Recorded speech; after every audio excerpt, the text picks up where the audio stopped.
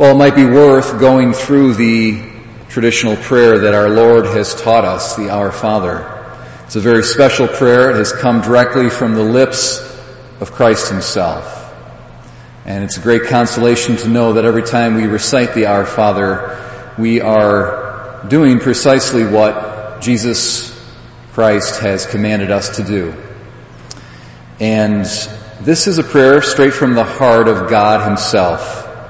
And it's profound. We could never exhaust the riches it contains, but maybe within just a few minutes here we can talk about it a little bit and gain some understanding into what precisely it is we are saying when we pray the Our Father. We say, first of all, Our Father. When we refer to God as our Father, we're not referring to him as Father in the sense in which he is Father of all creation. We are referring to him in the sense of Father in virtue of our own supernatural sonship or daughterhood, our own supernatural status as sons and daughters of God, based in the gift of grace that's received through the sacrament of baptism because of and for the sake of the Son of God, Jesus Christ. And that's why we refer to God as Father in the Our Father. Not just because he created us, but because he redeemed us and he restored to us the gift of grace through his Son, Jesus. Going on, we say, hallowed be thy name. We're saying essentially, may your name be sanctified. And the question would naturally arise, how can God and his name be sanctified? Isn't God already holy? Can he somehow increase in holiness? Why are we asking that his name would be sanctified?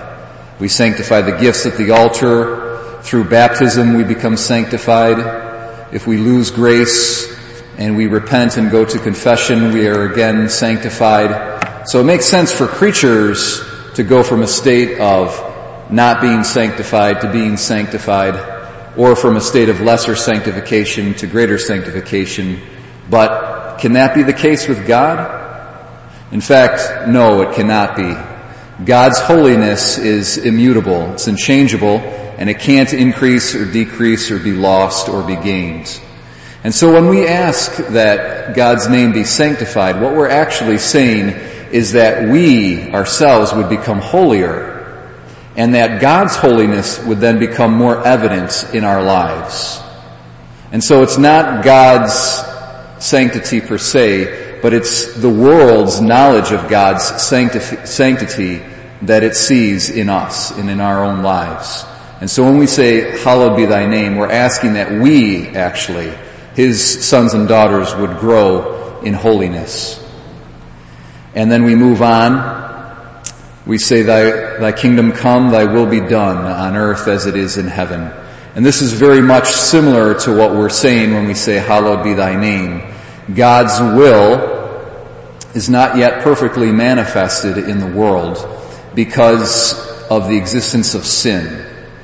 God would have, and ignorance and darkness, God would have all men to come to the knowledge of the truth and to be sanctified and to be saved. And so that's what we're praying when we're saying God's kingdom come, God's will be done. We're praying for the eradication of ignorance and darkness and sin. And so that God's rule and his lordship would become evident in the world. And then we move on and we say, give us this day our daily bread. Now, right off the bat we might say this is talking about our daily needs for our body. And that's certainly what it pertains to. But it also pertains to the Holy Eucharist, and it pertains to Christ, who is our bread, the bread of life, the true bread of life who has come down from heaven.